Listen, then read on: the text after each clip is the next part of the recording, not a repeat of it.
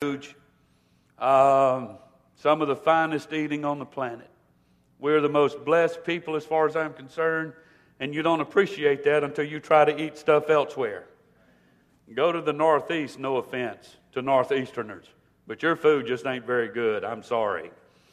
Having just good old Cajun food, man, of fried catfish and boiled crawfish and shrimp and crab. Anybody hungry yet?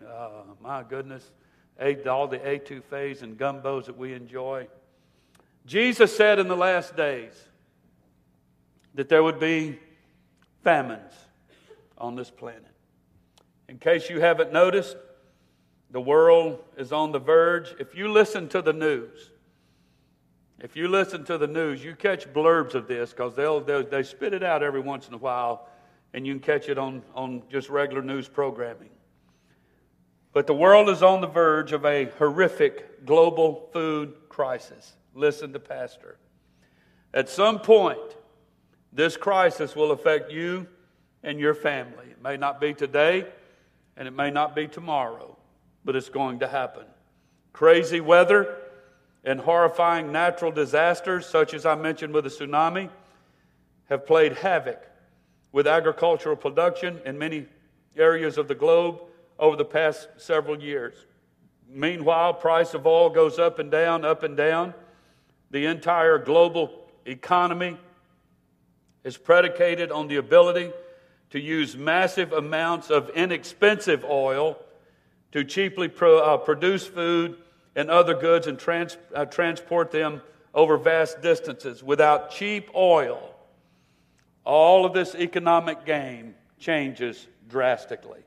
Somebody has to pay for the transportation of all of the commodities around the world, especially food. When oil prices go way up, what happens? The price of food goes way up because somebody has to pay that price. Global food prices are already at an all-time high, and they continue to move up aggressively. So what's going to happen to our world when hundreds of millions of people can't afford to feed themselves anymore? Most Americans are so accustomed to supermarkets that are absolutely packed to the gills with massive amounts of really inexpensive food that we cannot even imagine that life could be any other way. But I'm here to tell you tonight, according to the Scripture, according to signs that's going on around our world tonight, I don't want to be a doomsday prophet, but it's about to change. It's about to change. There are all kinds of indications that we are now entering a time when there will not be nearly enough food for everyone in the world. As competition for food supplies increases, food prices are going to go up. In fact, at some point, they're going to go way up. So I want to give you some reasons tonight, some key reasons why an increasing number of people believe that a massive food crisis is on the horizon for our planet. I'm going to give you 20 signs that a food crisis is coming. According to the World Bank, 44 million people around the globe has been pushed into extreme poverty since last June because of rising food prices. The world is losing topsoil at an astounding rate. In fact, according to Lester Brown, journalist for U.S. Foreign Policy, he said 1/3 of the world's cropland is losing topsoil faster than new soil is forming through natural processes. Due to U.S. ethanol subsidies, almost 1/3 of all corn grown in the United States is now used for fuel, putting stress on the price of corn. Due to a lack of water, some countries in the Middle East find themselves forced to almost totally rely on other nations for basic food staples. For example, it has been projected that there will be no more wheat production in Saudi Arabia by the end of 2012. They will not be able to grow any wheat in that country because there's no water. Water tables all over the globe are being depleted at an alarming rate due to overpumping, according to the World Bank. There are 130 million people in China and 175 million people in India that is using water that is being pumped out of aquifers faster than it can be replaced. So what happens to all of those people when those aquifers have been drained dry? In the United States, the systematic depletion of the, if I'm pronouncing this right, Ogallala Aquifer, the Ogallala Aquifer, the world's largest underground body of fresh water, has irrigated thousands of square miles of American farmland. Now it's running dry and could eventually turn America's breadbasket back into the Dust Bowl before this aquifer was tapped. That's here in America. Diseases such as UG99, called wheat rust, is wiping out increasingly large segments of the world's food supply. The tsunami that I just mentioned and the subsequent nuclear crisis in Japan have rendered vast agricultural areas in that nation unstable. In fact, there are many that believe that eventually a significant portion of northern Japan will be considered uninhabitable. Not only that, many are now convinced that the Japanese economy, the third largest economy in the world, is likely to totally collapse as a result of this tsunami that has so just devastated their country. The price of oil may be the biggest factor on this list. The way that we produce our food is very heavily dependent on oil. The way that we transport our food is very heavily dependent on oil. When you have skyrocketing oil prices, our entire food production system becomes more expensive. If the price of oil continues to stay high, we're going to see much higher food prices, and some forms of food production will no longer make economic sense at all. At some point, the world could experience a very serious fertilizer shortage. According to scientists with the Global Phosphorus Research Initiative, the world is not going to have enough phosphorus to meet agricultural demand in a short 30 to 40 years from now. Food inflation is already devastating many economies around the globe. For example, India is dealing with an annual food inflation rate of 18%.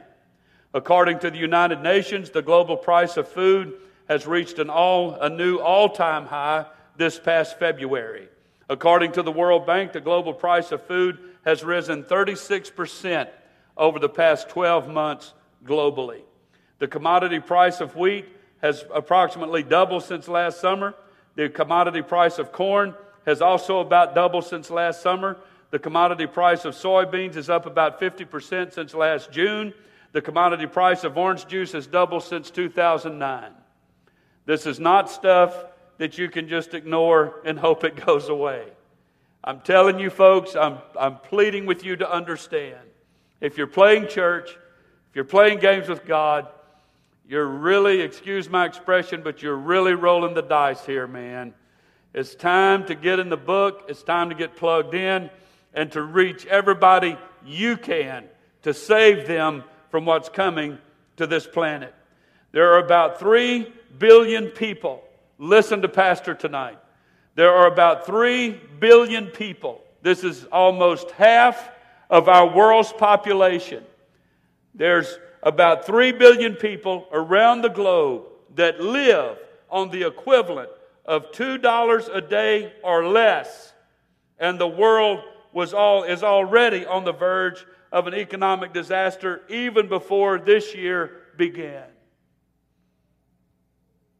And we don't feel that here in Central.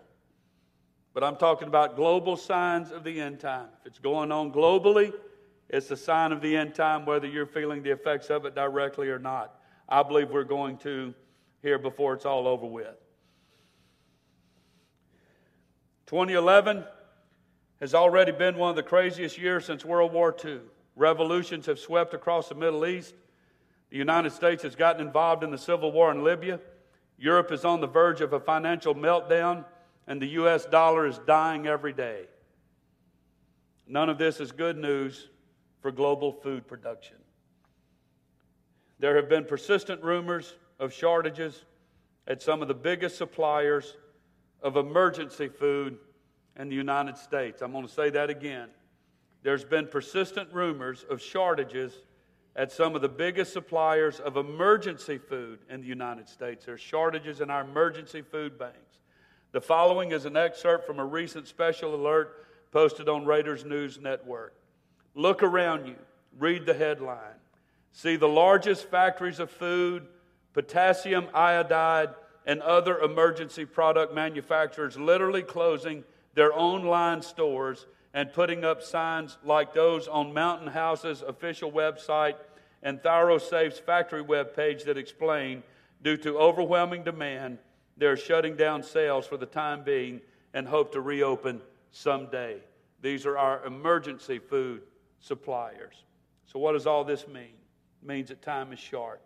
For many years, many doom and gloomers have been yelling and screaming that a food crisis is coming to this planet.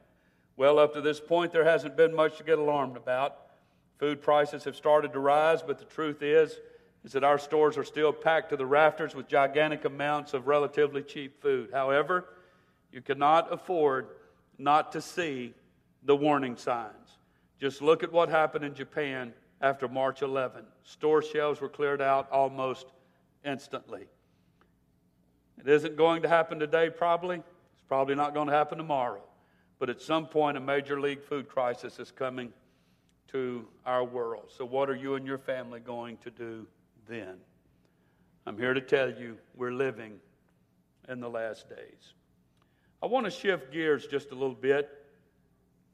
I just used those several illustrations that Jesus talked about in Matthew 24 and Luke 21 about global signs of the end time, but I want to shift gears just a little bit. Paul said in 2 Timothy chapter 3, verse 1, know this also, that in the last days perilous times shall come. I'm going to show you a video clip in just a few moments to verify what I'm about to say. 48% of Americans believe that another Great Depression is likely in the next 12 months. And I'm going to give you 19 reasons why they're not out of their mind by thinking that. Do you believe that the U.S. economy is steamrolling towards a depression? If you do, you're not alone. According to a recent CNN poll, 48% of Americans believe that another Great Depression is likely within the next 12 months. Americans have been waiting for almost 3 years for a recovery to materialize, but instead there are all kinds of signs that the economy is about to get worse yet again. I want to mention, God spoke through the gifts of the Spirit in our Wednesday night prayer meeting last week and said that people are going to come to us. Doesn't mean we're great or special, but people that does not know God, that don't have the hope that we have, the faith that we have in the Word of God, they're going to start coming to Christian people saying, hey, we need some answers. Our world is falling apart, and that's why they're going to come. They need some hope. They need somebody to speak some hope into their lives. I'm asking us as Pentecostal people, would you please get your head out of the sand and wake up to the people that are around you. There's people that 10 years ago had their retirement securely in place. It's all planned. Their retirement date is set. Now they don't know when they'll retire. They're scared to retire. They're also scared to work because tomorrow the job may be over. It's that critical in our country. If you're not listening to the news, you need to listen to it. You don't have to believe all of it because I don't either. But there's enough of what's being said to tell us that times as we now know in America are about to change.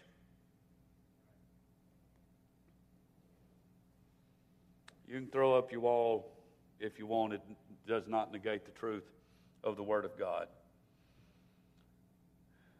I heard just yesterday that the bailout packages that President Obama initiated early on when he was in office, I think he did 2 major bailout packages, have done nothing for our economy. It was a total waste of money, and now there's no more to fall back on. There's no other resources. I'm going to talk a little bit more about that in just a moment. Inflation is rising, but wages are not. And there are millions of Americans that would do just about anything to get a decent job. The misery index in our country is the highest it's been in almost 30 years. All of the recent polls show that the American people are more pessimistic about the economy than at any other time in recent memory. The world financial markets are incredibly unstable right now, and many analysts are expecting a repeat of 2008 or even worse. Meanwhile, our state and local governments are drowning in debt. I told you about the little town in Rhode Island that has gone bankrupt, and it's just the beginning. The federal government is drowning in debt, and governments all over Europe are drowning in debt. So no, it's not crazy for 48% of Americans to believe that we're about to go into another Great Depression. Just think about that statistic for a moment. Nearly half of our country expects the economy to fall to pieces at some point in the next year. Do I agree with them? I certainly believe that an economic collapse is coming. It has to for a World Bank to be established, for world government to be established, and so on. I don't know that it'll happen in the next 12 months, as a lot of Americans feel like it could, but it could. The more I hear on the news, the more I'm becoming a believer. Folks, I don't know what we're going to do with, $14 trillion worth of debt just in our country alone? That's a lot of money. Some of us have a hard time relating to thousands of dollars and millions and billions. Try a trillion. 14 of them is our debt. I believe there's a shadow government behind these things. We may talk about that in the future. We'll see. There are so many variables. It's so hard to predict with certainty the exact timing of how things will play out. However, it is true that incredibly painful economic times are coming. Our long-term economic future looks unbelievably bleak. So anyone that believes that we're headed for another Great Depression is certainly not crazy. And I'm going to give you 19 reasons why. 48% of our country thinks we're headed for a depression. Number one, today 25 million Americans are either unemployed or underemployed. 6 million of those have been out of work for at least 6 months or more. The average duration of unemployment in the United States right now is over 40 weeks. It's almost a year now, on average. The unofficial misery index, which is calculated by combining unemployment and inflation, is now at a 28-year high. Sadly, if unemployment and inflation were calculated the same way that they were back in the 1970s, the misery index would exactly be much, much higher. According to John Williams of Shadow Government Statistics, the current real rate of inflation right now in our country is about 11.2% instead of the 3.6% figure that the U.S. government wants us to believe. Greece is on the verge of complete and total financial collapse. The yield on 2-year Greek bonds is up to 28%. The European Central Bank and the German bank have been fighting over what to do to solve the Greek crisis. The truth is that without a bailout, the Greek government will default. If Greece defaults, it will be a huge nightmare for world financial markets. Neil McKinnon, an analyst for VTB Capital, is warning that a Greek implosion could set off a 2008-style financial crisis. Spain is also potentially a major problem. The Spanish economy is more than twice the size of the Greek, Irish, and Portuguese economies combined.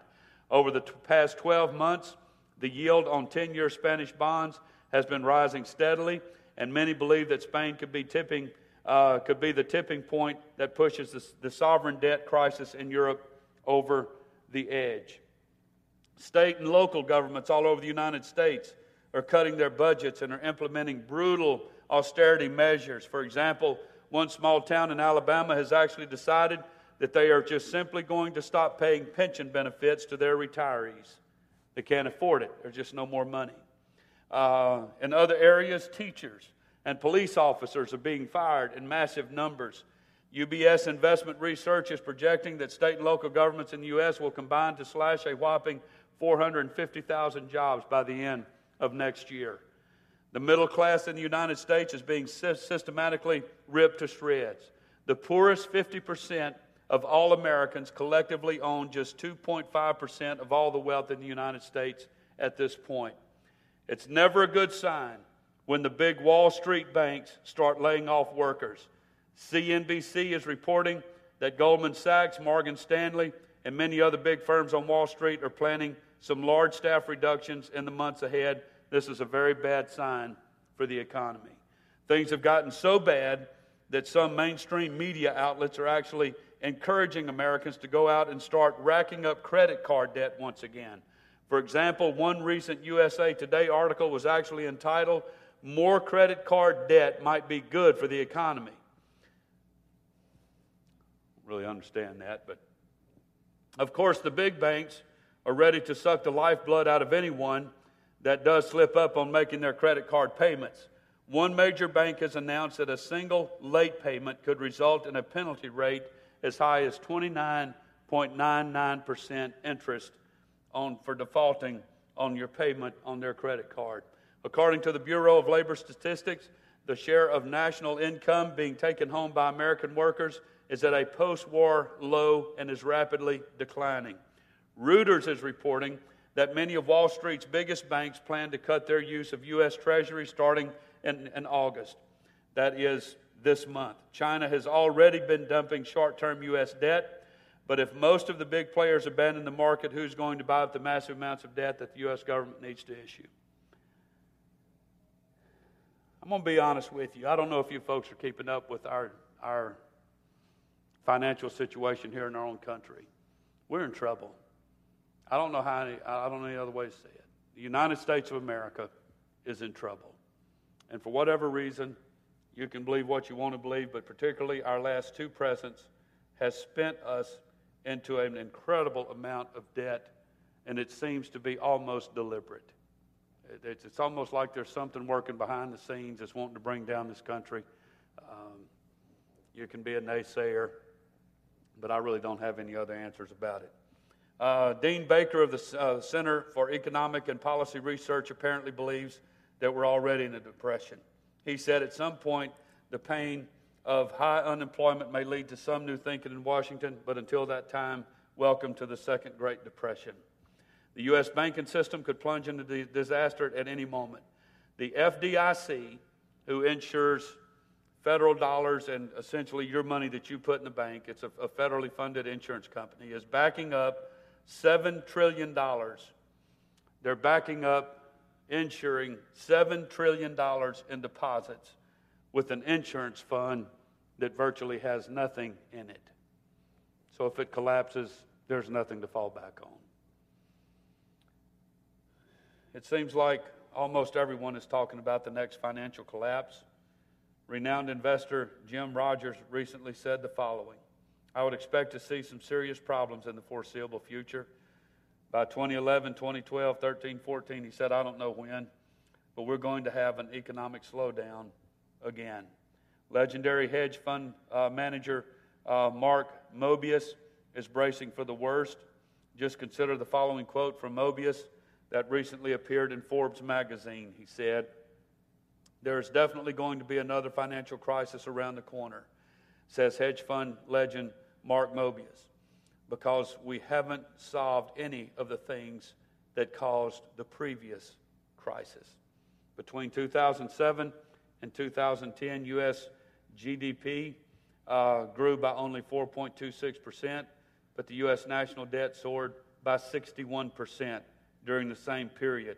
It is clearly unsustainable for our debt to be growing so much faster than our economy is. Peter Yastro, a market strategist for Yastro Rieger, recently told CNBC the following: "Interest rates are amazingly low, and that, thanks to Ben Bernanke, is driving everything." Yastro said, "We're on the verge of a great depression. The Federal Reserve knows it." The last reason that 48% of Americans believe we're headed for a Great Depression: the American people are so extremely pessimistic about the economy right now. According to one recent poll, 56% of Americans have lost sleep due to the economy, and about 3/4 or 75% of Americans believe that the nation is on the wrong track. The nation is in a very sour mood right now, and this is causing even many in the mainstream media to ask some very hard questions. For example, Jack Cafferty recently asked the following question to viewers on CNN. He said, what are the chances the U.S. economy could eventually trigger violence in our country? I want you to watch this video clip. Jack Cafferty's here with the Cafferty File. Jack. For the first time since maybe the Vietnam War, certainly since the Civil Rights Movement, there are some darkening storm clouds on the civility horizon in this country. A growing number of voices are continuing to suggest that if our economy doesn't turn around and people can't start feeling optimistic about their futures again, we could be headed for some ugly scenarios. A new CNN poll suggests 48% of Americans think the country is headed for another Great Depression in the next 12 months. That is a stunning number. James Carville, who in 1992 told Bill Clinton, quote, "It's the economy, stupid," says the current economy is so bad, there's a heightened risk of civil unrest. And unless things begin changing for the better, it's a distinct possibility. Our country's bankrupt. Our government refuses to do anything about that. Unemployment stuck above 9%. Millions of Americans are out of work, some of them for a number of years now. The value of people's homes is sinking below the break-even line. In the most recent jobs report last Friday, more than half of the private sector jobs added were at McDonald's. For the young people coming out of this nation's colleges and universities, their families having invested hundreds of thousands of dollars in their education, their outlook is grim. Add in the early record-breaking heat in the big cities in the East, we might not even have to wait until 2012. It could become a long, hot, ugly summer. Here is the question. What are the chances the U.S. economy could eventually trigger violence in our country? Go to CNN.com/Cafferty File and post a comment on my blog. Wolf? Tough stuff indeed. All right, Jack, thank you. Let's go to Jack. He's got the Cafferty File. Jack? The question this hour is, what are the chances that the U.S. economy could eventually trigger violence in our country? A lot of people seem to think that's a possibility. John writes, the chances are getting better every day. Deficit spending, uncontrolled illegal immigration, sky-high unemployment, billions being sent to countries that hate us, out-of-touch government, and the list goes on. It won't be long, Jack. The people will revolt. Mark in Oklahoma writes, Obama better forget about that money pit called Iraq, Afghanistan. Start focusing on getting those public works jobs that he promised, or he's going to need those troops over here to maintain order in our streets. People are only going to put up with the economic incompetence of this administration for so long. Wilhelm writes, pardon me, did the concentration of wealth among the aristocracy trigger violence during the French Revolution? How about the Russian Revolution or Germany in the 1930s? So yes, if it gets to the point where the average working American feels totally hopeless and can't feed his family, it could lead to violence. It happened more than people know during the Great Depression. Michelle in Delaware writes, if the price of gas, groceries, and necessary items don't come down soon, and if people can't get jobs to support their families, then violence is definitely a possibility. We are a crumbling nation. Our politicians should spend a month living on our wages, have to pay for groceries, gas, and pay the bills on our salaries and not theirs. They have no idea what we working-class citizens have to go through on a daily basis. Ralph in Texas writes, it already has triggered violence. I curse out loud and slam the dashboard every time I see gas prices go up. And Bull writes, I'm 70 years old, Jack, and I fully think that I will see violence in this country before I'm gone. And it won't only be the economy that causes it.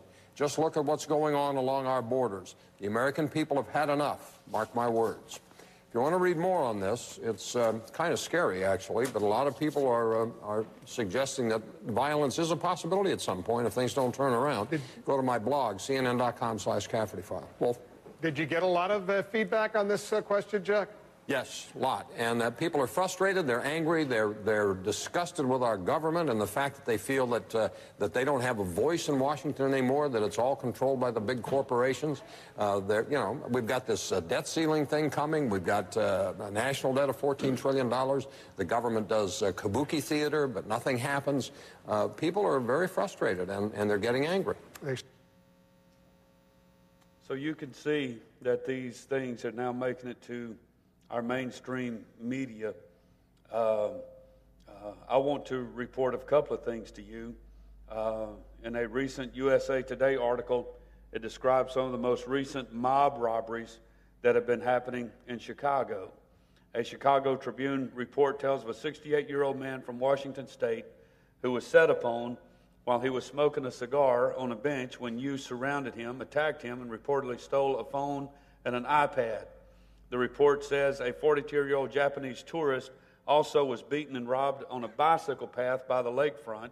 The paper says 7 were arrested, but that the group participating in the felonies was estimated between 15 to 20 strong. One 20-something suburbanite told Chicago's YGN-TV that he was hit so hard in the head with a baseball that it knocked his motorcycle helmet off. He managed to fight his way out of trouble, hailed police, he said. When people don't have hope, they begin to get desperate. There are millions of other Americans that are suffering through this economy quietly. There are so many people out there that have worked hard and have followed all the rules, yet now find themselves struggling just to survive. For example, a reader named Carolyn recently left a comment in which she shared her story. She said, "My husband lost his long-term job in 2009 due to budget cuts. Don't worry," I said. "I'm still working, and we have a year of our salary in savings. You're smart, you're educated, you're a hard worker, you'll find a job soon." 2 months later, my long-term job was sent to India. I still wasn't worried. I'm smart, I'm educated, and I'm a smart worker. A year and a half later, I haven't found a new career yet. I'm 50. No one is going to hire me. I'm working at a Home Depot at a 79% pay cut from my prior position. But it doesn't pay for anything. My husband found a new position in his field at a 62% pay cut from his prior position. We've lived off unemployment and our savings until both have run out. We put our house and our investment property on the market the day after I lost my job. We haven't had one offer. We just had our Chapter 7 bankruptcy discharged. Our foreclosure is still pending. No word yet when it will be done. To add insult to injury, we owe federal income taxes on the penalties we use to make withdrawals from our 401k to live off of it. My husband still took a job in another state, and we're shocked to learn what we owed. New York state taxes on the income he earned in Mississippi to New York State. Apparently, this is some loophole that if you're a property owner in New York but earn income in another state, you have to pay New York State income taxes out of that state income, earned income. We've been told once our foreclosure is finalized, we may owe taxes on that as well. And she asked, what has happened to our country? So it is sad to see what's happening right here in America. Things are so hard for so many Americans, millions of Americans right now, to try to find a way out of it, to try to find any hope at all. But the truth is there is hope.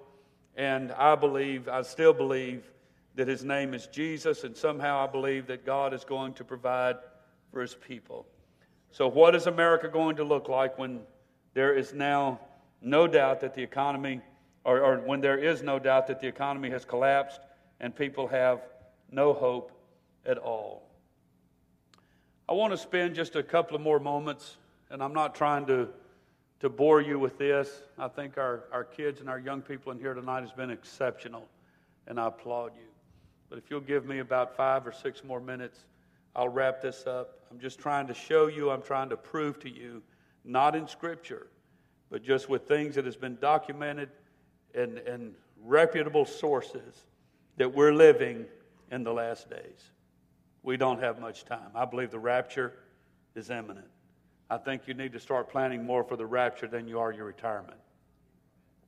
Don't quit planning for your retirement, but I think you ought to make the rapture a priority over your retirement. Finally, Jesus said in Matthew 24 and verse 6, "And you shall hear of wars and rumors of wars. See that you be not troubled." The Middle East at present, they call it the Arab Spring. It literally means the Arabic rebellions or the Arab revolutions. It is a revolutionary wave of demonstrations and protests that have been taking place in the Arab world since December 18, 2010. Prior to this period, Sudan was the only Arab country to have successfully overthrown dictatorial regimes in 1964. and then again in 1985. I want you to understand that. Prior to December 18th, 2010, Sudan was the only Arab country to ever successfully overthrow a dictator. And they did it twice, and once in 1964 and again in 1965. To date, there's been revolutions in Tunisia and Egypt, a civil war in Egypt, civil uprisings in Bahrain, Syria, and Yemen, major protests in Algeria, Iraq, Jordan, Morocco, and Oman, as well as on the borders of Israel, and minor protests in Kuwait, Lebanon, Saudi Arabia, Sudan, and the Western Sahara. The protests have shared techniques of civil resistance and sustained campaigns involving strikes, demonstrations, marches, rallies, as well as the use of social media such as Facebook, Twitter, and YouTube to organize, communicate, and to raise awareness in the face of state attempts at repression and internet censorship. Many demonstrations have also met violent responses from authorities as well as from pro-government militias and counter-demonstrators. The slogan of the demonstrators in the Arab world has been, "The people want to bring down the regime." Look at how many Arab countries have overthrown their dictator since 2010, compared to prior to that, only one country had done it twice. Jesus said in the last days there would be wars and rumors of wars. And then finally, Jesus said in Luke 21 to Jerusalem, when you see Jerusalem being surrounded by armies, you will know that its desolation is near. Once the above-mentioned revolutions are through, and most likely the government will either be Islamist or else be friendly, non-hostile towards Islamist people. When all of the Arab revolutions are finished, you can be rest assured they're going to be controlled by Muslim governments or Muslim-friendly governments. This is a united effort. This is a united effort to finally get all of those Arab countries on the same page, team up against the nation of Israel, and literally push them into the Mediterranean Sea. That's what's going on in the Middle East right now. It's not a fluke, folks. It's not just a coincidence. We're seeing the clock of the last days tick closer and closer to midnight. You can watch it every day on the news. You can read it every day in the newspaper. These states, whose former governments were wisely cowed by Israel's military superiority, will either wage proxy war, they'll support terrorist actions and so on, or an outright war on Israel, as they have already declared and seem to be already trying to begin. This will happen either immediately or when the hopeless lack of administrative skill in the leadership causes the regimes to fail quickly, whereupon they will go to the usual, it's the Jews' fault route, and use them as the booger man, if you will, to deflect public anger and to support their efforts to get rid of the Jewish people. It might even be due to UN involvement that has now begun to side against Israel, especially since our president has become the most least supportive president towards Israel that we have ever had. Now that the UN, and particularly the Arab governments around in the Middle East, understand that the United States will probably not come to Israel's defense, it will make them a more vulnerable target. When this happens, Israel will stand alone due to the UN's bias and America's non-involvement. This is especially if Obama is still president at that time. He has a well-known and overt anti-Israel streak and won't be assisting Israel anytime soon. We all know in May 2011, just a couple of months ago, Obama's fervent demands that Israel return to their 1967 borders while by contrast hoping only vague wishes at the Palestinians. This would split Jerusalem back into east and west halves, and the west half would be under Israeli control. The Bible said in Zechariah chapter 14, and I'm concluding with this verse. The Bible said in Zechariah 14, verse 1, "Behold, the day of the Lord cometh, and thy spoil shall be divided in the midst of thee. For I will gather all nations against Jerusalem to battle, and the city shall be taken, and the houses rifled, and the women ravished. And half of the city shall go forth into captivity, and the residue of the people shall not be cut off from the city. Then the Lord shall go forth, fight against those nations, as when he fought in the day of battle." So, if I were to ask you tonight, do you believe we're living in the last days? I wonder how many would be willing to give a show of hands. I'm happy to know that I do pastor a church that believes that we're living in the last days. My question is now, what are we going to do about it? I want to say tonight, and this is not an attaboy and pat yourself on the back moment by any way, shape, or form. I don't have time for that, neither do you. But recently I've come to the pulpit when God has afforded me opportunities to preach in this pulpit, and I've preached my heart out. I've preached my guts out. That's why I ask you to pray. That's why I ask you to go on the 21-day Daniel's fast. That's why I ask you to come to prayer meeting.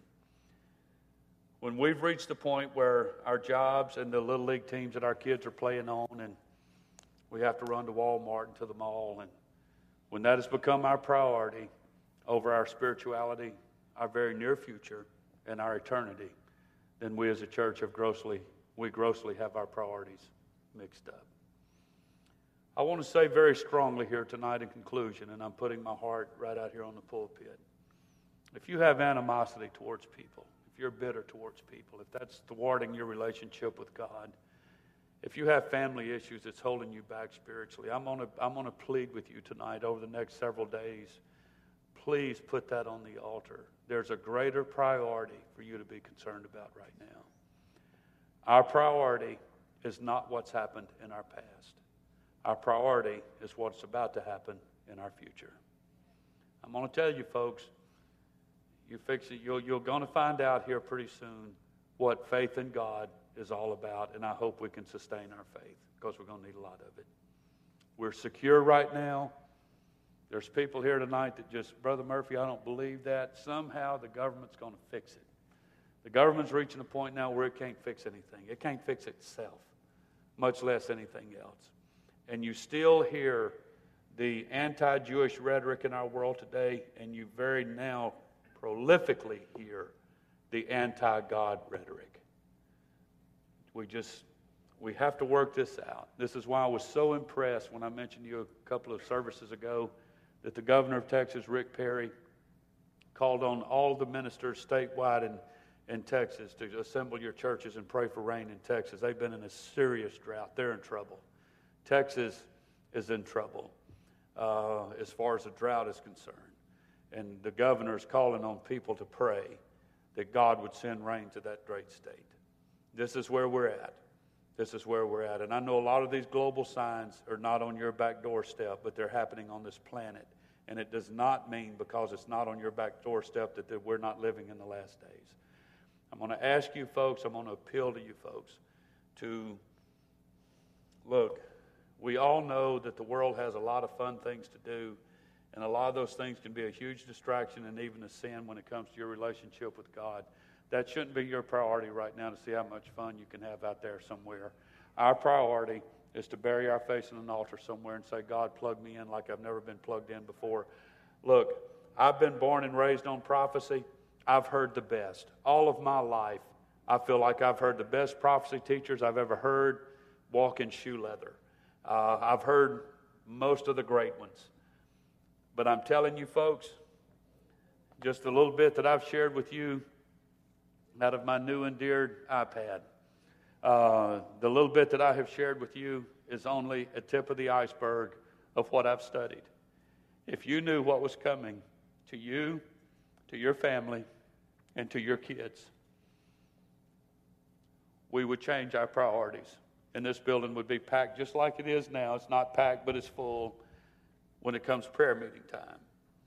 You don't have a greater priority than your spirituality and your future with the Lord Jesus Christ. You do not have a greater priority than that. But here's the beauty of it. Here, go ahead, clap your hands to that.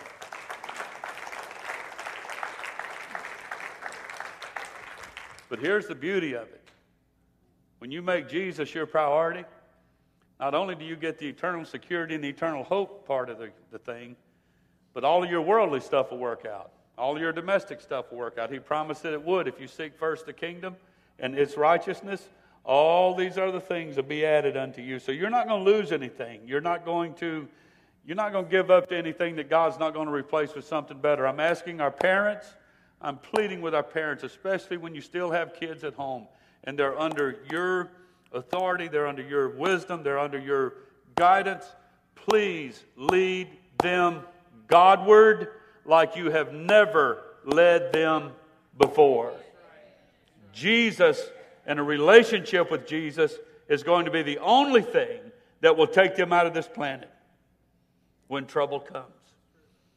And I would certainly hate to be the parent that's negligent, that's bitter over something that happened 20 years ago. I'd hate to be that parent when rapture time comes and you see what you missed and how easily it could have been yours. It's just a change of attitude and it's a change of priority. It's all you got to do.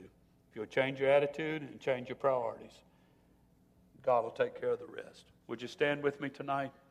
I'm going to ask you, tonight I'm burdened, I'm heavy.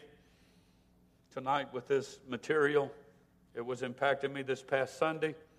I hope it will continue to make an impact. Folks, this is what's going on pre-rapture. We ain't even got to the stuff post-rapture. I'm not even sure some of you even want to hear it, what's going to come after post-rapture. Did you know one of the judgments in the book of Revelation is that 1/3 of the population of this planet is going to be wiped out? 1/3 of this. You understand that? It's over 2 billion people that's going to be wiped out. You don't want to be here. You don't want to be here. And I can't imagine what kind of parent that really don't care if your kids are here or not. We need to pray. I'm going to ask you tonight if you feel comfortable to do it, if you feel like it's appropriate. Take the hand of the person next to you. And I'd like for us to do about 3 or 4 minutes of real serious praying right now for our church, for our community, for our families, for our future. Father, in the name of Jesus, we come to you tonight passionate, full of faith. We come tonight full of belief in the Word of God. I believe